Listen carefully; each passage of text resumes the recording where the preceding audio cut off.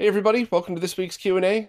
Back to normal this week, but last week was a blast doing the 200th live. So thanks so much to everybody that showed up and participated in that. I really just had such a good time doing it. And the only thing I would have done different is rework my microphone for live, because the way I shoot all these, I do all the audio processing afterwards before it gets sent out, which is why it's much louder than it was live and a little bit clearer. So if you listen to audio only afterwards, then you probably got the good version, but I'll have to rethink it for next time. I love the DDS mic, but for live stuff, I got to position it a little different. Or I guess I could just go switch back to my old mic that I still have, the one that was, right up in my face. But either way, lessons learned, but it was still a great time, and I'd like to do it again at some point, and at some point before it hits the 300th Q&A too. So anyway, let's jump in and see what we got for this week. First up, Kelv SYC wants to know how it feels to do 200 of these Q&As. What were the biggest things you got out of doing 200? What were the biggest developments in retro gaming in these 200, in my opinion? How does it feel? Exhausting. Just kidding, a little bit. The biggest things I got out of it are very, very selfish, and I'll admit that right off the bat, but I love knowing that I'm at least putting a good amount of effort into saying thank you to everybody that supports me. So if I were a different person, I probably would have thought up a really good way to make it about all of you, but it's just the honest answer to your question, like everybody always gets here. I like knowing that I'm at least making a good effort. I don't always hit it, but I'm trying my best. So that's definitely what I get out of it is, the interaction with all of you and knowing that I'm trying. The biggest developments in retro gaming, I mean, there's so many, and that's kind of a hard question to answer because biggest developments behind the scenes for, any of the devs, biggest developments for the end user, biggest developments that will have the greatest impact on gaming over a long period of time. And there's just so many. I couldn't even begin. I think FPGA gaming, I would have to say, if I had to pick one, I think that would be the one to really talk about, because that over the course of time is going to probably be the way a lot of these old consoles are continued to be preserved. So that's a good question, but I think that's more of a question that's worthy of an entire podcast in itself, which maybe I'll do someday. Maybe I'll invite somebody on and we'll just kind of chit chat about that. But anyway, thanks for your support. Hopefully that was a decent answer. Richard Webster was looking for my opinion on what 32-inch TV to connect their Xbox 360 to. Would I go with a 1080p model or a 768p model, considering that the Xbox 360 can output 768p natively, and most of those games only render at 720p or lower anyway? So I'm going to assume a few things here, but I got to talk about the assumptions to answer your question properly. First, I assume the 360 you're using has an HDMI output, and I'm going to assume that both because they're way more common and because of the lag videos that I just showed about how, in many cases, plugging analog into a flat panel would get you more lag than just HDMI. So right off the bat, I'm going to assume that you're talking about the HDMI outputting model of the 360. And I'm also going to assume that you don't already have this panel, because if you did, my answer would very simply be connect your Xbox 360 to all of them and choose whatever you think is best. So assuming that you're just talking about purchasing a 32-inch TV, there's three things that I always think about when choosing a flat panel display. Number one is always lag. And like I always say, you don't need to spend a lot of money to get a low lag display. That cheap TV I use in all of my videos was under $300. It performs great for the money. So that's one of those things where, lag should always come first for gaming, but with some gotchas. So next is price. So I always try to recommend people go with the cheaper models unless they specifically are looking for a really good experience. So what's your budget? It's, if you're talking about buying a new panel, it's far easier to find a 1080p, especially because you could probably even find a PC monitor that's up to or close to 32 inches that would look great. So that's something to consider. And then other options. And the best example I could give with that is I have that cheap TV that's about 4 milliseconds of lag. And then I also have that LG OLED that has like 2 full frames of lag, a little bit more, about 2 full frames. And I would always prefer to game on the OLED just because everything else about it is awesome. And the latency doesn't vary. So it is something that I notice now and then, but for the most part, I think it's, a perfectly good experience, and just the much higher quality panel really makes it worth it for me. So I would take all of that stuff into consideration. What's the latency on these things? What's the cost? And what are you looking to do overall? And cost also has a lot to do with it, because you could do something like, if you had to hunt down an expensive 700 or 768p panel, which I know sounds weird, by the way, but when you're talking about stuff that's been discontinued, if you can't find them, you might end up paying a premium, whereas you can get a very fast 1080p TV for like nothing these days.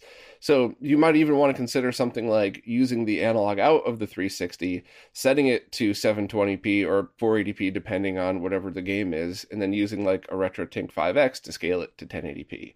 In that respect too, you might even want to consider a 1440p monitor and do the same thing, have 720 doubled, and then you could choose sharp or soft scaling. And this is really the conversation that we're going to get into, especially when scalers like the Morph and the OSSC2 come out that have HDMI inputs. Because if that was the case, if those were already released, I would say, well, do you need a scaler for anything else? So do you have a whole bunch of other retro consoles that you're scaling, not just this one? If that's the case, seriously look into this, because a true digital to digital scale of that image is going to look amazing on a different kind of monitor like that. The only other thing too is, for whatever reason, I'm remembering a lot of 768p panels I tested having a lot of lag, but I didn't test all of them. I probably tested like 15, 20, but I didn't test all of them. So that's just something that also stands out. So 100% opinions, everything I just said, but my gut's telling me find a cheap 1080p, or do something like get a 1440p gaming monitor that's also cheap, and kind of go from there. Couple of questions from the Remora. First, they really enjoyed the 200th Q&A and the Whatnot streams. Thanks very much. I really like both of them, and I love doing the Whatnot streams. Those are a lot of fun. I just have to promote them more, because I want to make sure that the people who need the weird stuff that I'm selling know that I'm selling it. So hopefully it won't get too annoying, but I'm definitely going to start promoting those a bit more. Which reminds me, I should probably promote this Friday stream, because I have a bunch of really weird stuff. I don't know, probably can't see it, but there's all piled up behind me ready to go. But moving on to their actual questions. They keep seeing the replacement Saturn shells sold by Muramasa. However, their Saturn is a Model 1, and these shells are designed after Model 2s. Do I know if that'll cause any issues if they do the swap? I'm not sure if the mounting holes will line up.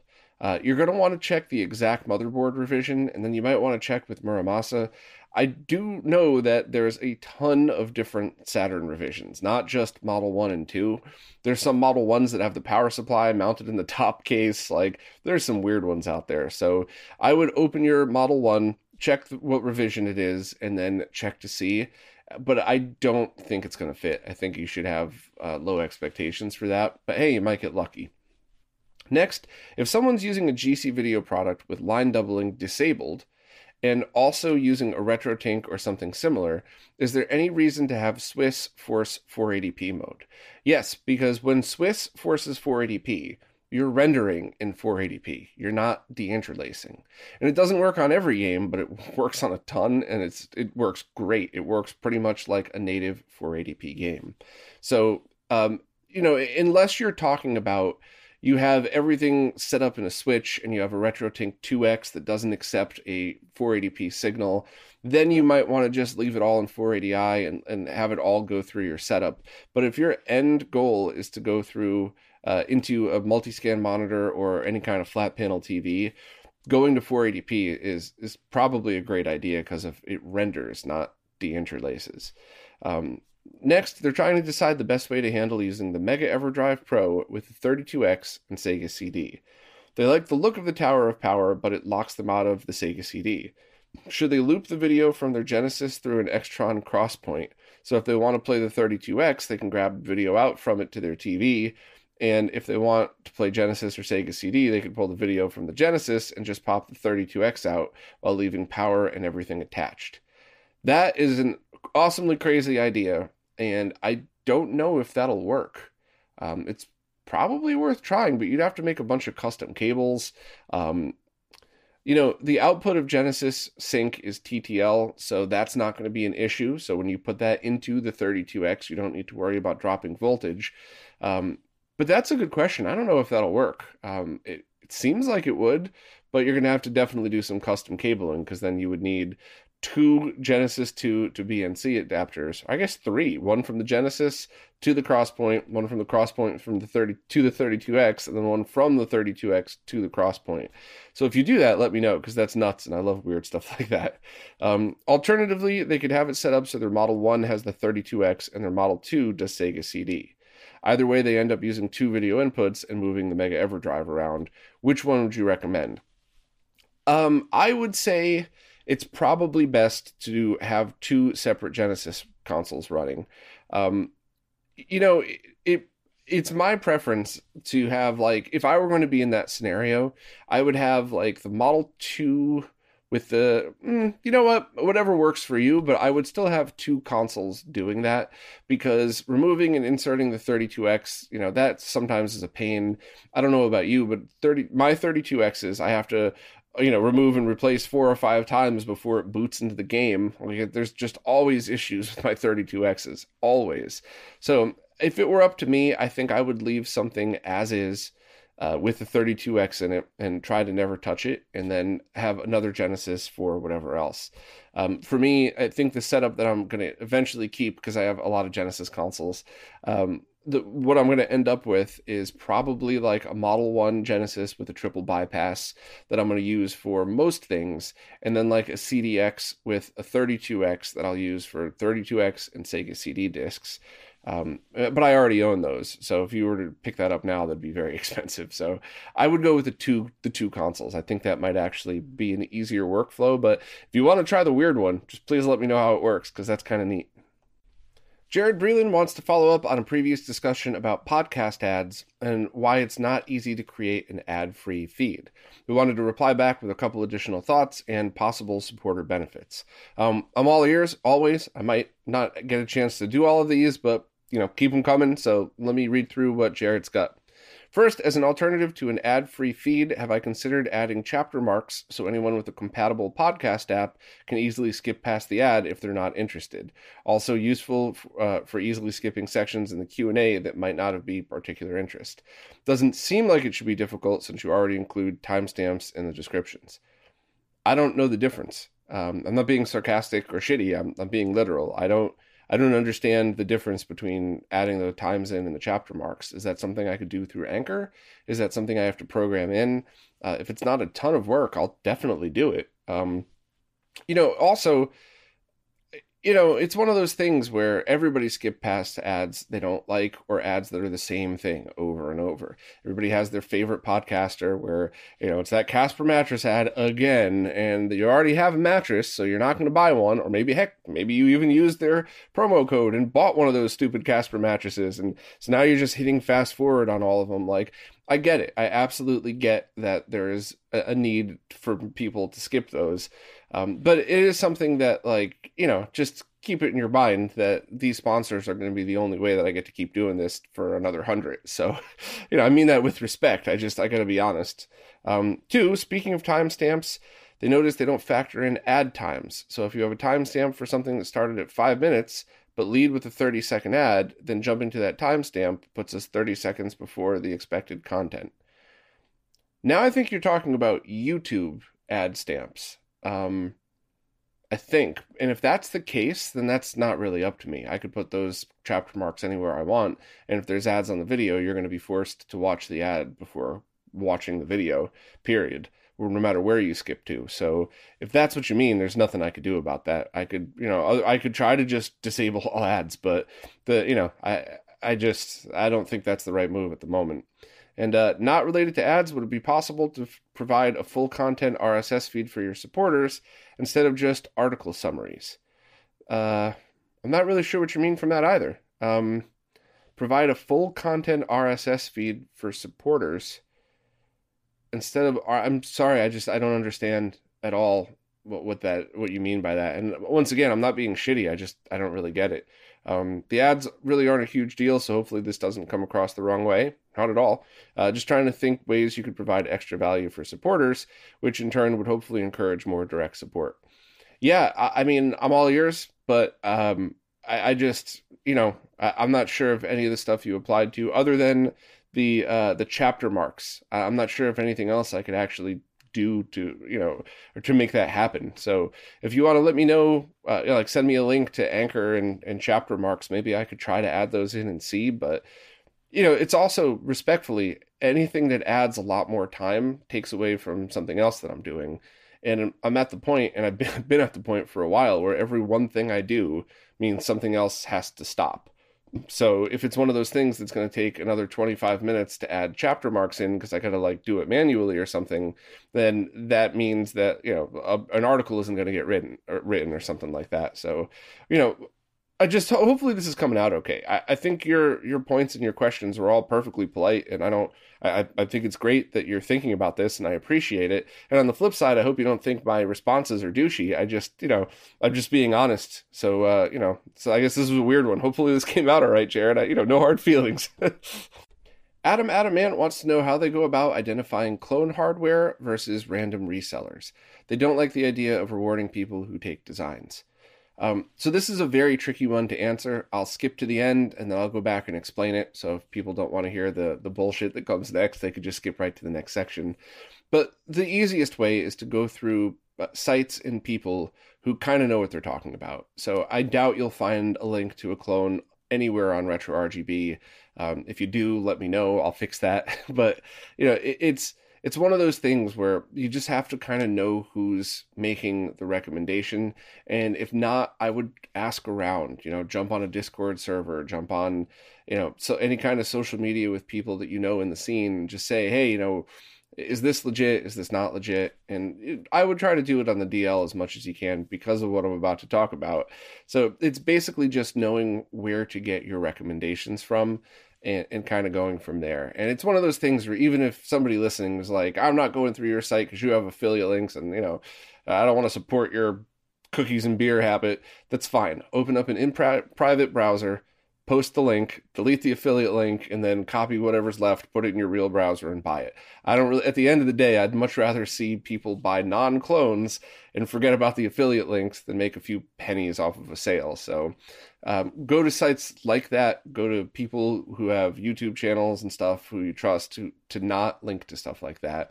But the biggest problem, believe it or not, is just human nature and trolling.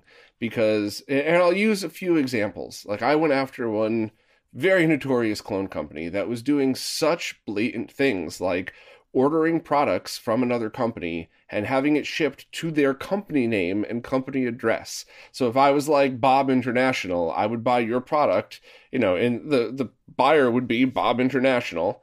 And then they would clone that. And then 2 weeks later, put a picture up on social media and say, look at our new product. And it's an obvious clone. It's the exact same thing, but with their name on it instead of the original company's name. And they even admitted to cloning one product and basically said they'll only dump it off on AliExpress, which, it's the same thing. You're still stealing from the original creator. And then when I kept calling them out because they kept cloning and selling that stuff, they just came after me like, Bob's lying. He's just jealous because I don't fucking know, whatever those morons say. And the problem with that is humans will always believe a charismatic liar over just somebody telling the truth. And on top of that, all social media is filled with mostly people who are level-headed adults who don't have time for this bullshit. So I could totally imagine most people seeing that company's tweets like, this is bullshit. You're a clone company. Shut up. You're not, Bob didn't do anything this time. But they don't have time to respond because they have lives and hobbies and families. So who does have time to respond? The trolls with none of those things. And that's every time I've called people out or companies out on that, that's what always comes back at me is a bunch of people like that or a bunch of the bottom feeders who always just take the opposite opinion of something because they know it's the easiest way to get attention. I don't think they're a clone company. I think Bob's just whatever. So that's why you don't hear a lot more people call out cloners. Even in the scene, right? There was one person that is just notorious behind the scenes for cloning boards. Not only do they clone to this day, there was a couple times where they even cloned the revision number of a board, and then they even sold them with the capacitors backwards to make matters even worse. So, but, as soon as I call them out on it, it's Bob's an elitist gatekeeper who's just trying to keep my designs away from his friends, and it's like, everybody in the scene knows you're a liar and a cloner, but everybody who doesn't, or who's now inside the dev scene, is going to hear your cries and just think like, wow, maybe it's real. So it's people don't want to go up against cloners and people like that. Even the other day, somebody I know verbally bashed, a very popular influencer for retweeting a clone product, and I don't think they handled it properly. But the point still stood that nobody got it. Nobody understood that the reason that they were upset was because it was a clone product. Everybody was like, you're just mad that an influencer is posting their affiliate link. No, that's how you make money to pay your bills. That was the issue, was that it was a clone. Or maybe that one wasn't a clone, but the company was a clone. I don't really remember. I thought that, they were kind of being an asshole about that. But point stands in that anytime anybody opens their mouth and calls somebody out on this stuff, they've now entered their name in the ring to be a target for any of this stuff. And that's why most people don't. And that's why sometimes I got to just sit there and eat the shit that people throw at me, because sometimes I can't sit on the sidelines. Sometimes it's just too much. And it's like, you got to know this person's a cloner. You got to know this person's a liar. And it always comes back at me. There's always just tons of bullshit to deal with. And sometimes I got to just do it. So didn't mean to go off on a rant about that, but I wanted to answer honestly because, it's one of those things where it's like, all right, well, let's put together a list of all the cloners. It's like, oh, that starts to cross a very weird line of like these lists of who not to use. Like it's kind of gross to me. I wouldn't want to do that. I wouldn't be comfortable with it. I'd rather take the high road and just link to the good stuff. And hopefully that's a statement that says if it's not linked on the website, the most likely chance is that one of us just didn't have time to add the link. So that's, hopefully I'm clear about that as well. Just because something is not on RetroRGB doesn't mean it's a clone or a bad product. I would say 90% of the stuff that's not linked on there is not linked because we just haven't had time to figure out the best place to put it. But also think, like, if it's not on RetroRGB, why? Is it that nobody had time to add it? And then maybe look into it a little bit and just say, hey, anybody know this product? Is this cool? Is this board a clone? Are the capacitors backwards? I'm going to explode inside my PC Engine. Like one of those things. So, yeah, I mean, let's see all the shit I get in the comments just for saying this, but at least that was an honest answer. One more from Adam. Does the RetroTink 5X have some kind of auto shut-off when it hasn't seen an input signal for a few minutes? They ask because their TV has a timeout to shut off when it hasn't seen an HDMI input signal for 10 minutes, but the RetroTink 5X prevents that timeout from happening because it always sends either the signal from the console or just a blue screen. I'm not sure, but I would ask Mike. And I would guess that if it's something very easy to add, Mike would probably just add it eventually. And if it's not, it probably won't get added unless a lot of people ask for it. But this is one of those things that you could solve with workflow. Almost every one of the consoles that you would be putting through the RetroTink, you have to manually power off anyway. So leave the Tink remote next to it and power off your console, hold the power button, and you're good to go. But, it's a question worth asking, and I'm sure that would help for a lot of people's setups. So for the short term, solve it with workflow, and then ask Mike maybe and see if that's something he'd be willing to add. Daniel Adoto has an original model PlayStation with a working disk drive, and they'd like to install an X Station in it, but also want to retain CD functionality, because they would also like to incorporate it into their music setup as a pretty cool CD player. Do I know of any setups that would retain both functionality? They understand the SIO exists, but they would rather use an ODE that just works and they wouldn't need to fiddle with. Agreed on that one. So your choices, if you want something today, right now for that functionality, I would actually say pick up an X Station and a second PlayStation. That's probably going to be the cheapest way to go about doing this. Maybe you could find one with a beat up case. Maybe you could find one that's an exact replica, so now you have spares if you ever need a spare power supply, motherboard, CD drive, whatever. Maybe pick up one with a dead CD drive and a broken case that you could start out doing this with. But that might be the cheapest solution overall, believe it or not. There is supposedly something coming similar to the Saturn switcher that allows you to set the X Station next to the optical drive inside your PlayStation 1.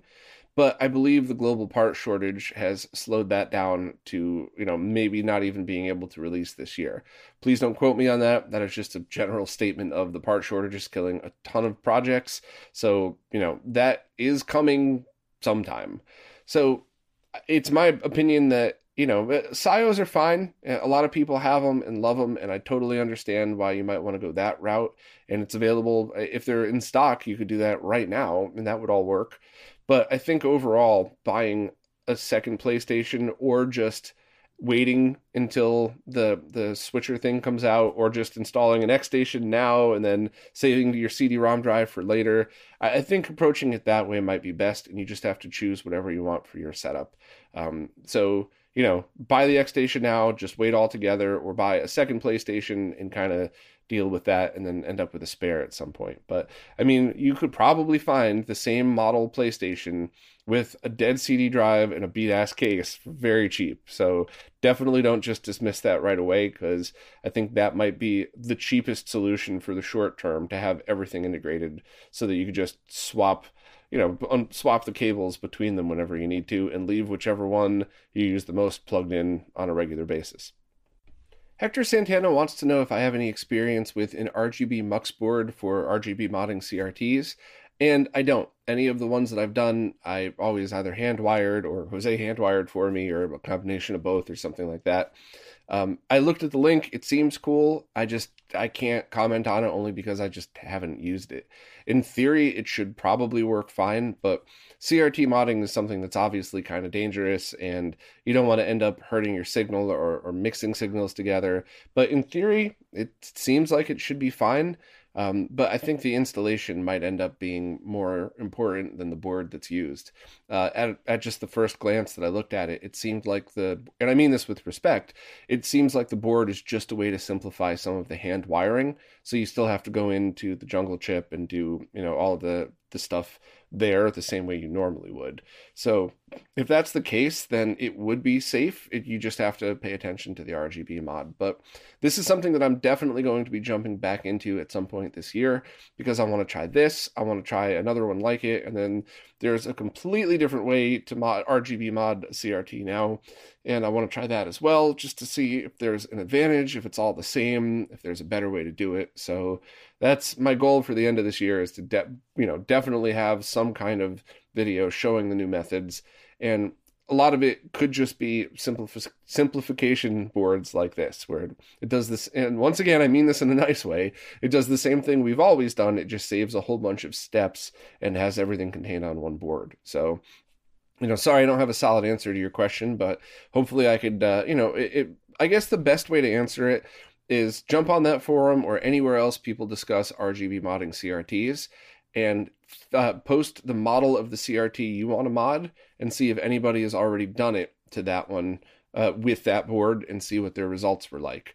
And if not, do you feel comfortable being the first person to try it? That's totally up to you, but I think that would probably be the best way to go about it if you were interested. Portugeek has 2 questions. I like that name. I'm going to call Stika that. First, they think the new transparent console shells look awesome, but they would love to see solid color variants. Have I heard of any future plans to release solid color runs? So I don't want to speak for Retro Gamer Store or Muramasa or any of the places making these, but I can speculate a little bit, as long as, we all know this is just me speculating. I think the issue is sales of current stuff, because in order to make those at such a high quality at a low quantity, they have to be very expensive. And it's that whole chicken and egg scenario of, do they make 5,000, cut the price in half, and hope that they sell? I wouldn't. I definitely wouldn't, just in case. So they have to sell out the batches that were already made, and then I think they can go back, now that the tool is made, now that the production quantities are there, and now they could say something like, okay, let's do a run of 100 in solid black, or the exact original color of the console, or whatever it is. So it's kind of rough. Anytime you do something really high quality, it's going to be very expensive. So you either need tons and tons of people to buy it, or you just need people willing to pay the price and kind of wait. So, I haven't heard any solid plans for future color runs, but it's possible, as long as we get the word out and get enough of these sold as is. Second, they have a RetroTink 5X and love what it does for their component connections, but do I know of any products, or if Mike has any plans to release a device that could take the HDMI signal from the Rad2X cables and upscale it, similar to what the RetroTink 5X does? So yes and no. So I'm going to answer this question 2 ways.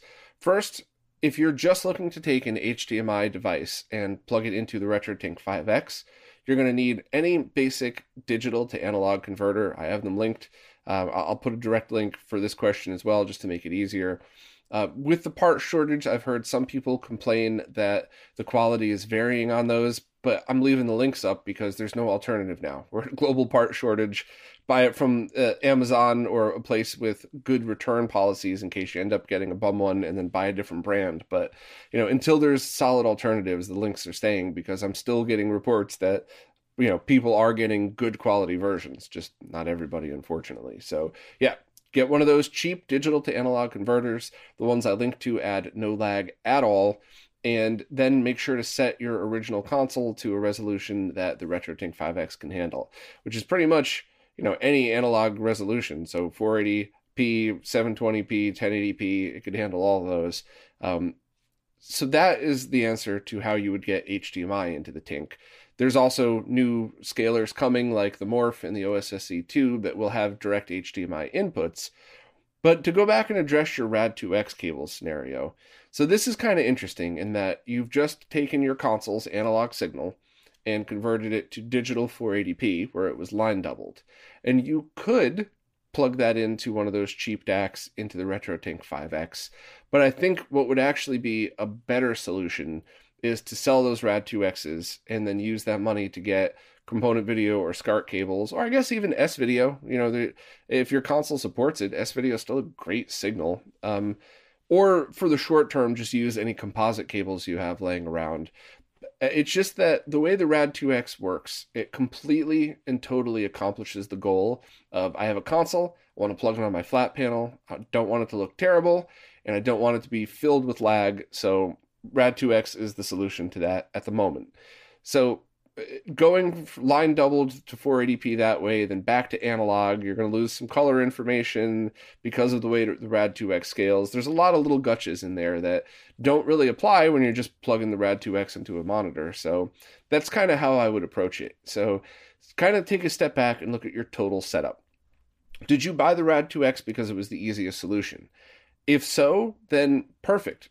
They accomplished their goal. Now's the time to upgrade. You have the RetroTink 5X, sell those on eBay or something or whatnot. Get yourself some analog video cables, and now you're done. You've upgraded, and everything's awesome. But on the flip side, did you buy those RAD2Xs because you have a bunch of different consoles that you want to bring back and forth to friends' houses, and you really want an easy way to connect that to a digital monitor, or maybe you do gaming tournaments or something like that? Then you kind of need to hold on to those unless you want to take, also bring the RetroTink 5X with you, which a lot of people are totally fine. I'm just saying, if the purpose was to have a small, cheap, easy, relatively cheap considering, device to do that, then I might consider just saving up slowly, keeping those for when you travel, and then, maybe buy a cheap S-Video cable now, and then as you save up, invest in good RGB cables as they become available and stuff like that. So, it's probably not the exact answer you were hoping for, but hopefully I cleared up some of this stuff. And, they're all good options. Now you're facing the choice of what path to choose. But the things that you're talking about, they're all good ways to go about doing it. So it's not like you have some 5-frame for lag knockoff cable. Everything that you got is good. You just got to choose how you want to get it done. Sal recently discovered that their old N64 memory card has lost its data. They got a forever pack, but they're finding that a lot of their most treasured game saves are actually saved on the cartridge. Is there any way to back those saves up to get them onto their EverDrive? So the easiest way to do that might not be what you're looking for, and it might not be the most cost effective, but getting some kind of cartridge ripper would do the trick. Tito did a video about this one a while back. Somebody was nice enough to hand make me one and sell it to me at a very good price. However, I've been so busy I haven't even used it. I've been leaving it right here in front of my monitor, which is why it was so easy to pick up, and it just, I haven't had time. I'll get to it. But price is something you're going to want to consider. So this has the N64 slot. I'll leave a link to Tito's video. Definitely check it out. So I don't think they're available right now unless you make your own, or if, like me, you find somebody that bought the parts to make a couple and have an extra. But even assuming it was available, while the price is very fair for what you're getting, and I'll probably use this thing once a month forever, the price starts to become expensive if you're looking at it from the perspective of, I have my 10 favorite games that I want to back up the saves, and that's it. So if that's the case, if you want to move from your original cartridges to your EverDrive and just manage all your save files there, you might want to look into anybody in the community near you that has something like this, has a modded Retron 5, or those don't play N64 games, but any kind of cartridge ripper that, that they might be able to help. I don't know if there's any kind of homebrew way to do that, simply because you would have to boot the cart into a homebrew solution, which would mean you would have to have a different cart plugged into your N64. So I don't really know of any other ways to do that. So if anybody has any options, if I'm forgetting something, which happens all the time, no problem there, please let me know in the comments. I'll pin the comment if there's an easy solution out there. But I think you just need to decide, do I just need all of my save games backed up and then I'll just always play them on the EverDrive? If that's the case, try to find somebody in the community that has one of these, that knows how to use them and can safely back up your save game file. Or if this is something where you're like, no, I want to use my original cartridges, I want to back up the saves though to make sure that they always have them, then buying something like this might work, because then you could just always back up your saves and then always restore them back to the cart if you want to. And it also, this particular one has I believe this is SNES on top, Genesis. I think you could do Master System games with a converter through there. And then this is N64, and then there's even a converter that allows you to plug NES games into the SNES slot. And remember, this is just for ripping the ROMs. This isn't going to allow you to play NES games on a Super Nintendo. But yeah, so I would just look into what solution you want, but also check the comments. If there's another solution out there that I'm missing, hopefully somebody could step up and remind me that I forgot about it. Stephen Faust recently found their old PAL SNES, PAL Jaguar, and NTSC N64, and now they're getting back into using original hardware and are going to be looking into ROM carts, scalers like the RetroTink 5X, etc. But now they have the problem of mixed signal types and how to play all of those different games. They also plan on playing mostly 60 hertz games, but still want the ability to play 50 hertz. So it's not even that you could just get a ROM cart and play everything through there. You need to compensate for the different frequencies and speeds that the games run at. And I think the easiest way to go about doing this is to pick up extra consoles. Now, this is just my opinion. There's a few different ways you could do this, like the mentioned Super CIC mod and the region modded with DFO Mega Drive type of thing. I just think your total setup should dictate whatever the final solution is. So for me personally, unless you could make your own boards and do all the work yourself, I think it'd be far cheaper to get a Super Nintendo and a Genesis that completes everything that you need, or I guess even two Genesis consoles. And you could get something like, if you had the room for it, it might be a really neat setup to have your PAL SNES and then maybe a Japanese SNES Junior. You would have to slap an RGB mod in it if you wanted that, but those are cheap and easy to do. And now you have two different styles of the case. Or maybe you have your PAL SNES, but you want the look of the Japanese Super Famicom or something like that. Either way, you could really kind of go through and pick and choose, and I think you could do it for cheaper than buying one console with the mods pre-installed or having your existing console modded. So if you have the space for multiple, I think it's the cheapest way to do it, and I think it's also a really good way to have kind of a neat look to your setup. Now, I wouldn't even worry about power, because you could use those Triad power supplies. There's international and North American versions. They work great with these consoles. I'll leave a link to anybody that needs them. But I think that's a really neat way to approach the setup. And depending on how much money you want to spend and how crazy you want to get into this, you might even do something like pick up the PAL Mega Drive you had as a kid, or always wanted as a kid, but then look at one of the weird ones that's out there. So maybe you pick up an NTSC Genesis 3, and or maybe you look for the Model 2, or find something nuts like a CDX or an XI or something like that. Totally up to you. So that's where I would start with this. But on the flip side, if you have a tight area, like maybe you have a CRT in a corner and you want to build like a little retro gaming setup and you don't have the room for all of those, then yeah, I would contact a local modder that has experience doing region stuff, because if not, then there's a lot of little gotchas when it comes to region and speed modding that not a lot of people might know about. I'm not even an expert in it because I don't have a lot of PAL knowledge. But I would contact somebody that does, look to have those mods done, and kind of go from there. And it's really up to you. But Modding consoles can get expensive.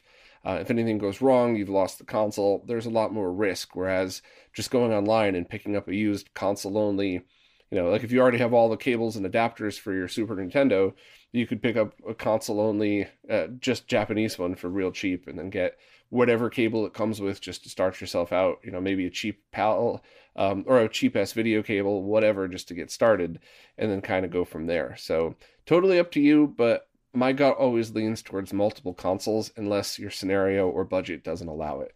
I know the Jaguars are getting very expensive, and I'm not sure if there's a region mod for those, but if it is, it might be much easier to do than, or much cheaper than getting another console, certainly not easier. So I would kind of look at the total setup and decide from there. And if you have any other questions, just let me know, and hopefully I can point you in the right direction.